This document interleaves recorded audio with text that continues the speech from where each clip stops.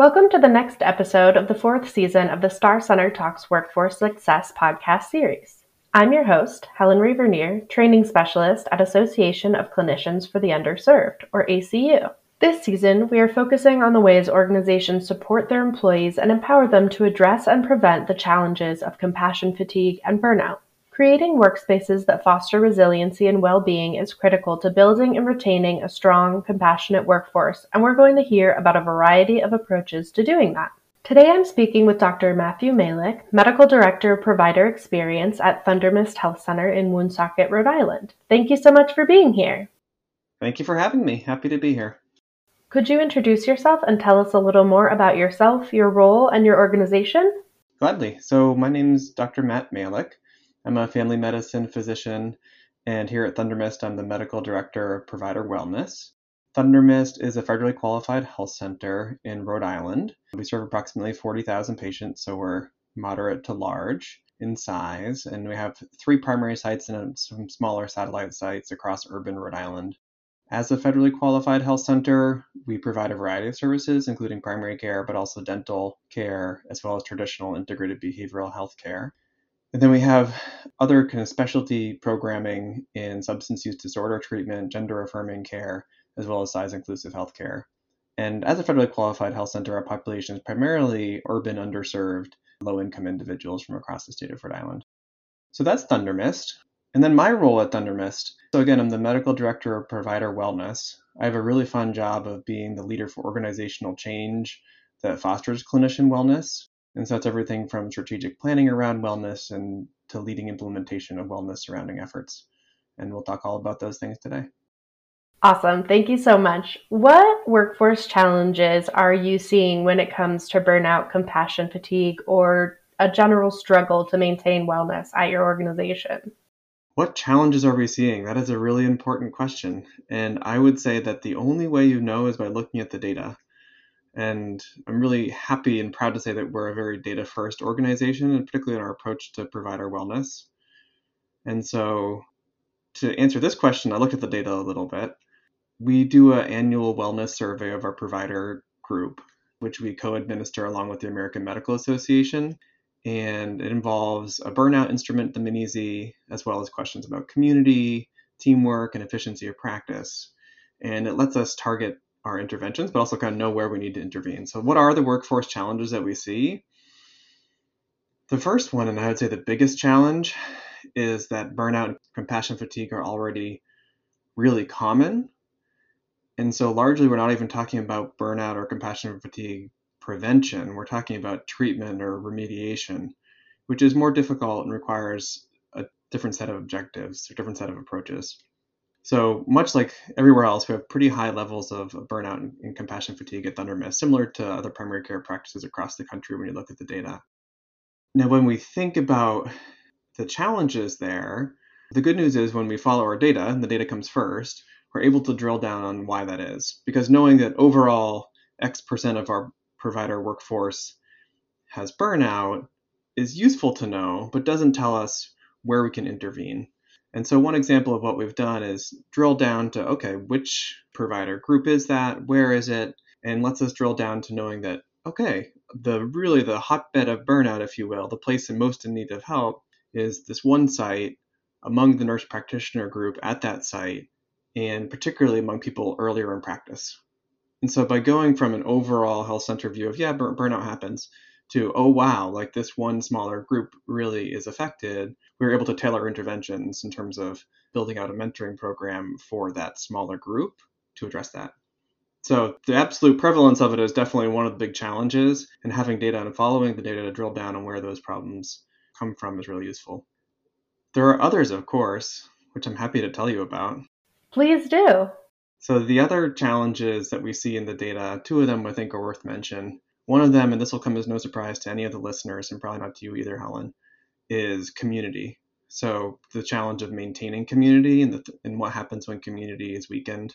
So anyone who's lived through the last 2.5 years has felt and knows the strain of pandemic life on relationships and togetherness and community. And one notable change that we've seen year over year is a degradation in the sense of belonging or togetherness among our medical staff. And so we're working to address that this year, having seen that trend over the pandemic. But that's definitely one challenge, maintaining community in the era of remote meetings, physical distancing, and masking. Another challenge that we saw early in the data, and this is not unique to ThunderMist, I am sure, but one challenge we saw early in the data that was contributing, a primary contributor to burnout for us, was time spent outside of work on work-related tasks. In the literature, of course, that work-life interference is the primary generator of burnout when our work is spilling into our homework. And when we first did our wellness surveys, it was glaringly clear that everyone, particularly our more burned out clinicians, were spending gobs of time, exorbitant amounts of time outside of their clinical time, their work time, doing work and having that work-life interference. So that challenge was identified. That one we've been working on in a variety of ways. The most exciting and kind of largest impact way has been medical scribes. I'm happy to talk more about that as we talk throughout this podcast. But again, if it was following the data, so the data said, yes, we have burnout, and here are some of the primary drivers: community, time outside of work, certain subsets of the population that are struggling in particular. And so following that data has let us really drill down on our challenges. Thank you so much. That's all excellent. At the Star Center, we all also love data, and we're all constantly quoting W. Edwards Deming, who famously said, "Without data, you're just another person with an opinion." So it's so good to hear that your wellness and well-being activities are driven by data. That's really cool. It's driven by data. It's nice too. Data allows you to see positive outcomes as well. Often if you rely on anecdote or just another story, you only hear the negatives. And so thinking about that, like one place we see routinely being a real bright spot in our data is that our values alignment between clinical leaders and clinical staff is really high, uniquely high compared to other places that measure it. And so it's nice to see, oh yeah, this feels like there's good values alignment within the organization, and to see that in the data is rewarding. Oh, yes, absolutely. I love that perspective. Can I ask how long you've been doing this annual survey? This will only be our third year. So a little while, but not as long as we would want. But each year, the year over year data is helpful for us. Oh, that's wonderful. Thank you for sharing. All right. So what role do you believe organizations and their leadership play in supporting the well-being of staff? Well, for this one, I might use an analogy when I think about what role the organization and leadership play in terms of supporting well-being in staff. And the analogy that I use when I orient our staff to our wellness efforts is the analogy of a garden. And so in healthcare, our staff are our seeds or our plants, the organizations are the garden, and then our leaders are the gardeners. And it follows from there that you can have really resilient seeds. You can have seeds that do yoga and meditate and have the most wonderful mindfulness practices around. But if you drop those seeds on concrete and don't give them water, they will not flourish. And to the contrary, if you give them an environment that's fertile and ready for growth and supportive, they will flourish. And that is just what it's like in every work environment, but particularly in healthcare. Our staff are our seeds, and they will flourish if you build an organization that's a garden that's designed for growth. And what role do the leaders play? Well, they're the gardeners. They make the decisions, make the determinations, and decide whether or not that's a place that people can flourish. So they play a huge role. It's particularly in burnout, driven by that sort of organizational structure that primarily affects how well staff are. The data show this. If you look at data on interventions in particular for wellness promotion or burnout reduction, interventions focused on personal improvement or personal resiliency have a benefit effect size, many of them, but it's relatively small. Whereas if you look at the interventions more on organizational changes for burnout, the effect size tends to be larger in terms of the number and extent to which people are burnout and wellness are affected. So we take that approach. We take the approach that organizations really get what you grow, you get what you're designed to produce, and our leaders are responsible for making that place a fertile environment.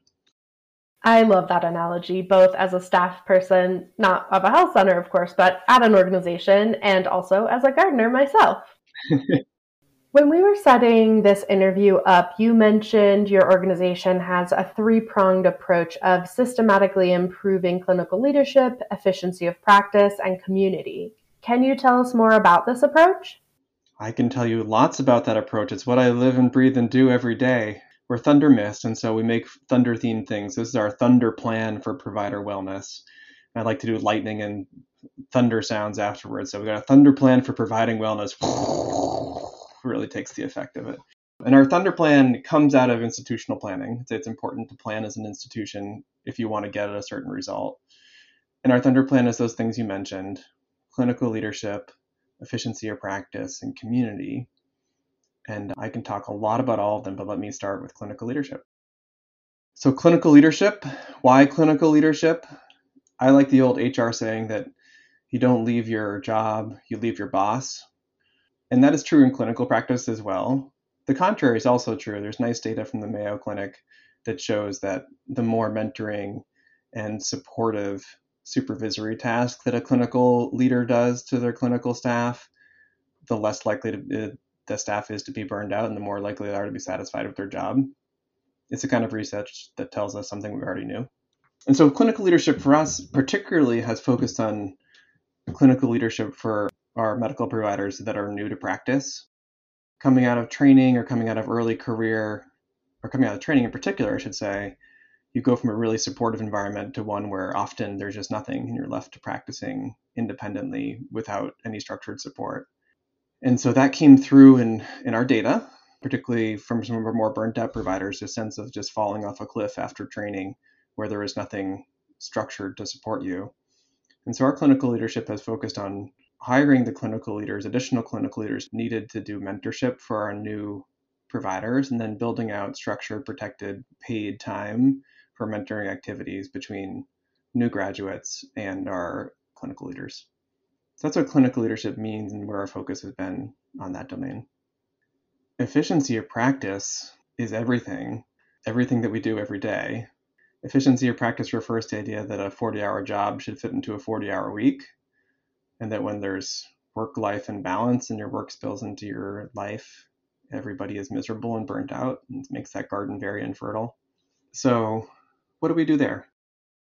We do some things that are just best practice, which I imagine many listeners here do and or really want at their organization, but we work on that crushing administrative burden and administrative tasks that can be done by a non-clinician and having someone do those. So things like prior authorizations, medication refills, routine forms, and building out the organizational structures to help those be done by someone that's not the clinician. Do that quite well. The other one that everybody focuses on is making your electronic health record amazing. Everybody wants an electronic health record that doesn't burn out their clinical staff. Pretty sure none exist that don't burn out their clinical staff. And so we can't make it perfect, but we can at least take away some of the really silly things. And so we do work on EMR optimization. And then the two big things we do that are unique and I think were worth mentioning. So the first one is a real time suck that can be a big driver of inefficiency of practice. And that one is covering for your colleagues when your colleagues are out on vacation. So when I go out on vacation, we give our providers a delightful amount of vacation. When you go out on vacation, someone's got to do the work there. The patients are still there. The phone calls are still coming. The forms are still coming. The results are still coming in. Someone has to do that clinical administrative work. And historically, and in most practices, it's the colleague. It's the person sitting next to you. It's the person on your team that picks up that 1, sometimes 2 hours a day of extra work while your colleague's on vacation. Goes to say that doing that for 6 weeks of vacation a year will burn you out pretty quick when you're working an extra 10 hours those weeks to cover for your colleague, and it'll make you resent your colleague. And when you go on vacation, you'll feel guilty because you're dumping on your colleague. So anyway, vacation coverage, ironically, because vacation coverage can be quite a generator of extra work and inefficiency of practice. So what we've done is develop a dedicated cross-coverage team. And our cross-coverage team is now to the size of 5 nurse practitioners. The nurse practitioners are employed explicitly for covering medical providers when they're out on vacation. And instead of having that be something that they just need to do on top of their regular job, it is their regular job. And so they have time built into their schedules to do coverage for people who are out of the office. And what that means is that people who are in the office are doing coverage very rarely. And when you come back from vacation, your coverage is done superbly by someone whose job it was to do it while you were gone. So having a dedicated cross-coverage team is unique and has been a fun innovation over the last years. The other efficiency or practice thing that we do well and have done increasingly over the last year is the use of medical scribes. Medical scribes are not new, medical scribes are not unique, but implementing them can be challenging. We've gone from 4 medical scribes to about 40 over the last year, and it's been a really exciting growth. If you look at a lot of the efficiency of practice literature, having a medical scribe is the single largest effect size intervention you can do for a provider. It takes out so many of those other burdens that come with EHR use. So we've been really excited by the growth in our scribe program. And we use remote or virtual scribes exclusively at this point, which have been a really useful and scalable intervention. And then last, so there's a lot here. I could talk for a long time. As I said, I warned everybody that I could talk for a long time about this, but we did clinical leadership, efficiency of practice, and I shouldn't forget community. And I mentioned that community from our data is a place that's been struggling over the last 2 years. So that is a focus for us in this year. And we started out by just building in some paid monthly time for community building activities. And I think there's a couple parts of paid monthly time that's important to note. One is it's recurring, it's not just one-off events for community building. And then the two is it's paid. It's not time that's in addition to. It's not saying, great, well, but why don't you stay after work and build community? We really want it to be time that was involved in an existing job schedule. And so we're just experimenting with what to do during that time. There's lots of things that we've done and hope to do, but getting that time carved out has been an important first step in getting our staff to have that sense of belonging. So that's my relatively long-winded answer to what is the systematic approach that we take of clinical leadership, efficiency, or practice in community. And that's what we do. That all sounds amazing, and I want to know more about all of it, but of course we don't have time for that. But if I may, one follow-up question, how are you funding the paid monthly time for community building activities? Yeah, the how do you pay for it question is a really important one.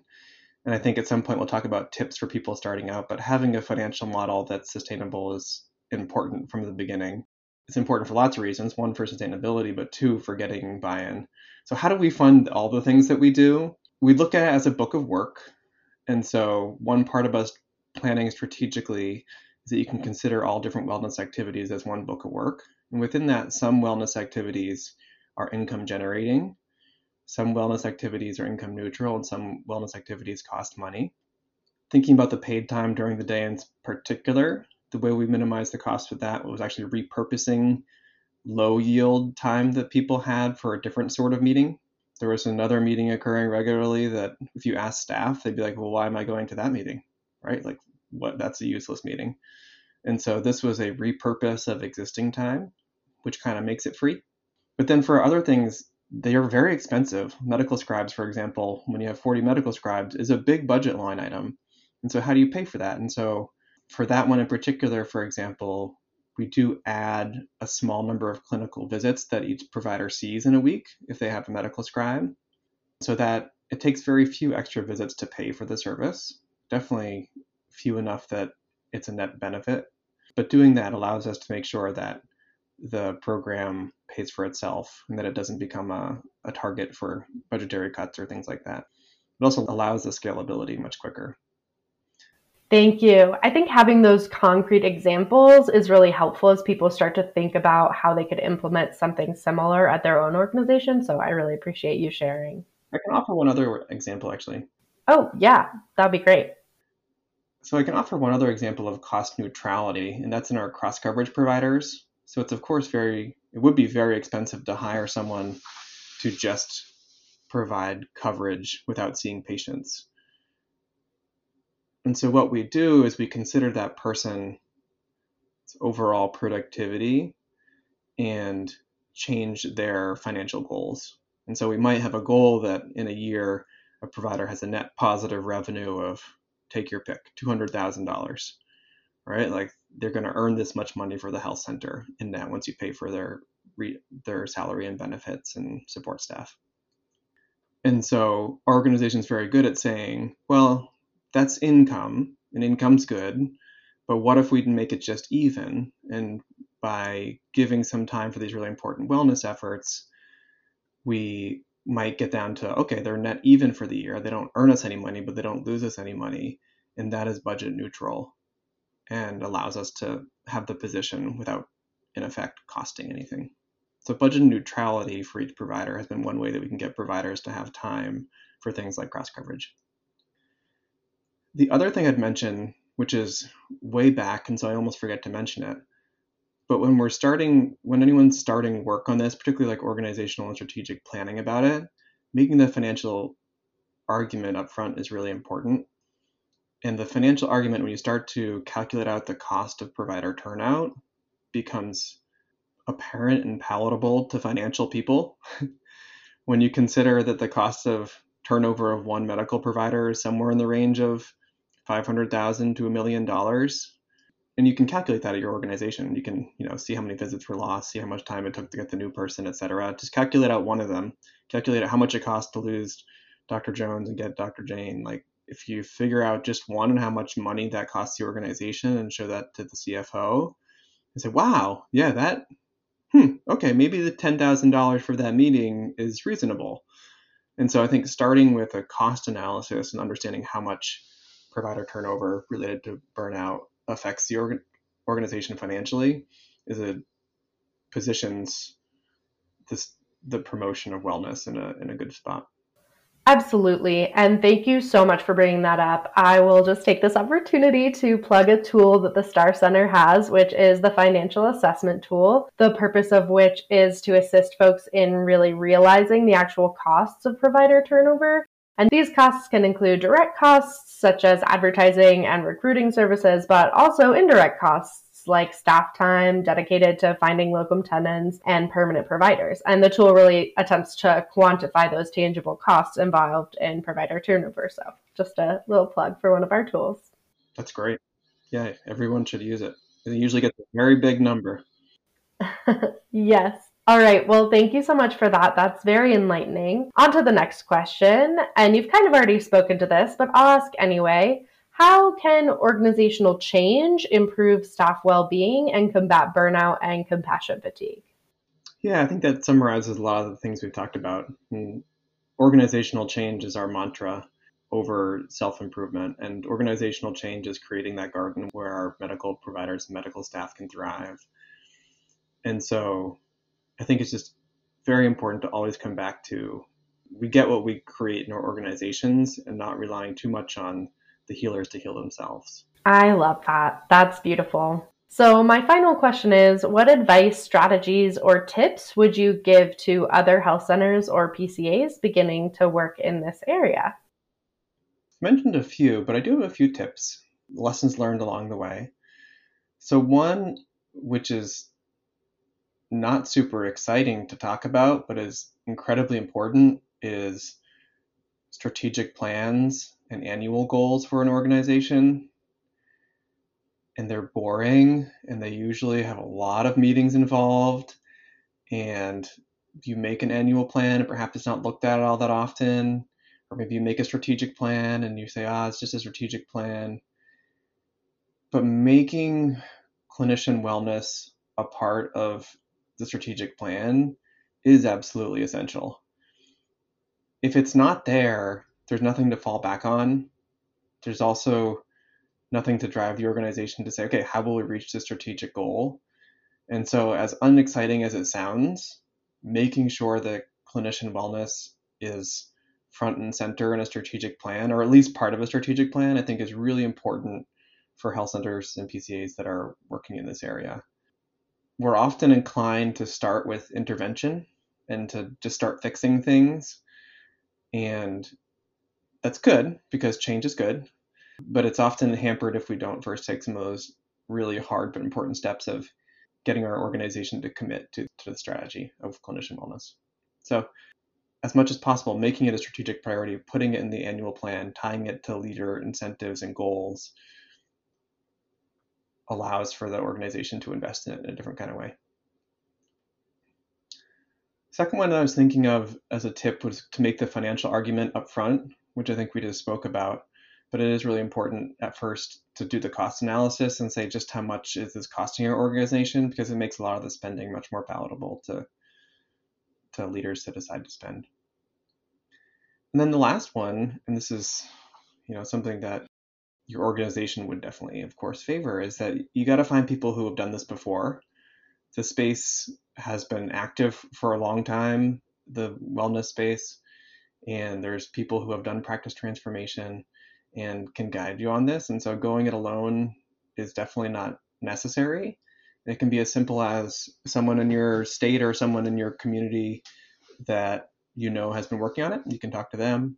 It can be much bigger in terms of a practice transformation organization, often who will provide you guidance along the way and mentorship. So I think not reinventing the wheel and really getting some input from people who have done this before and having a partner that you can rely on for advice is important as well. So then my last tip, I guess, would be bold and be brave. If your administration says yes to everything, you're not asking for enough. And so be bold and be brave in the asks that you make for wellness. And the more you push, generally, the more that will happen. Fantastic. Those are great tips. Dr. Malik, thank you very much for joining us today, and listeners, thank you for tuning in. We hope today's conversation provided you with ideas, suggestions, and insights into ways you can approach, encourage, and organizationally support employees through burnout and compassion fatigue mitigation. Be sure to check out all of our free workforce tools and resources found at chcworkforce.org. Have a great day.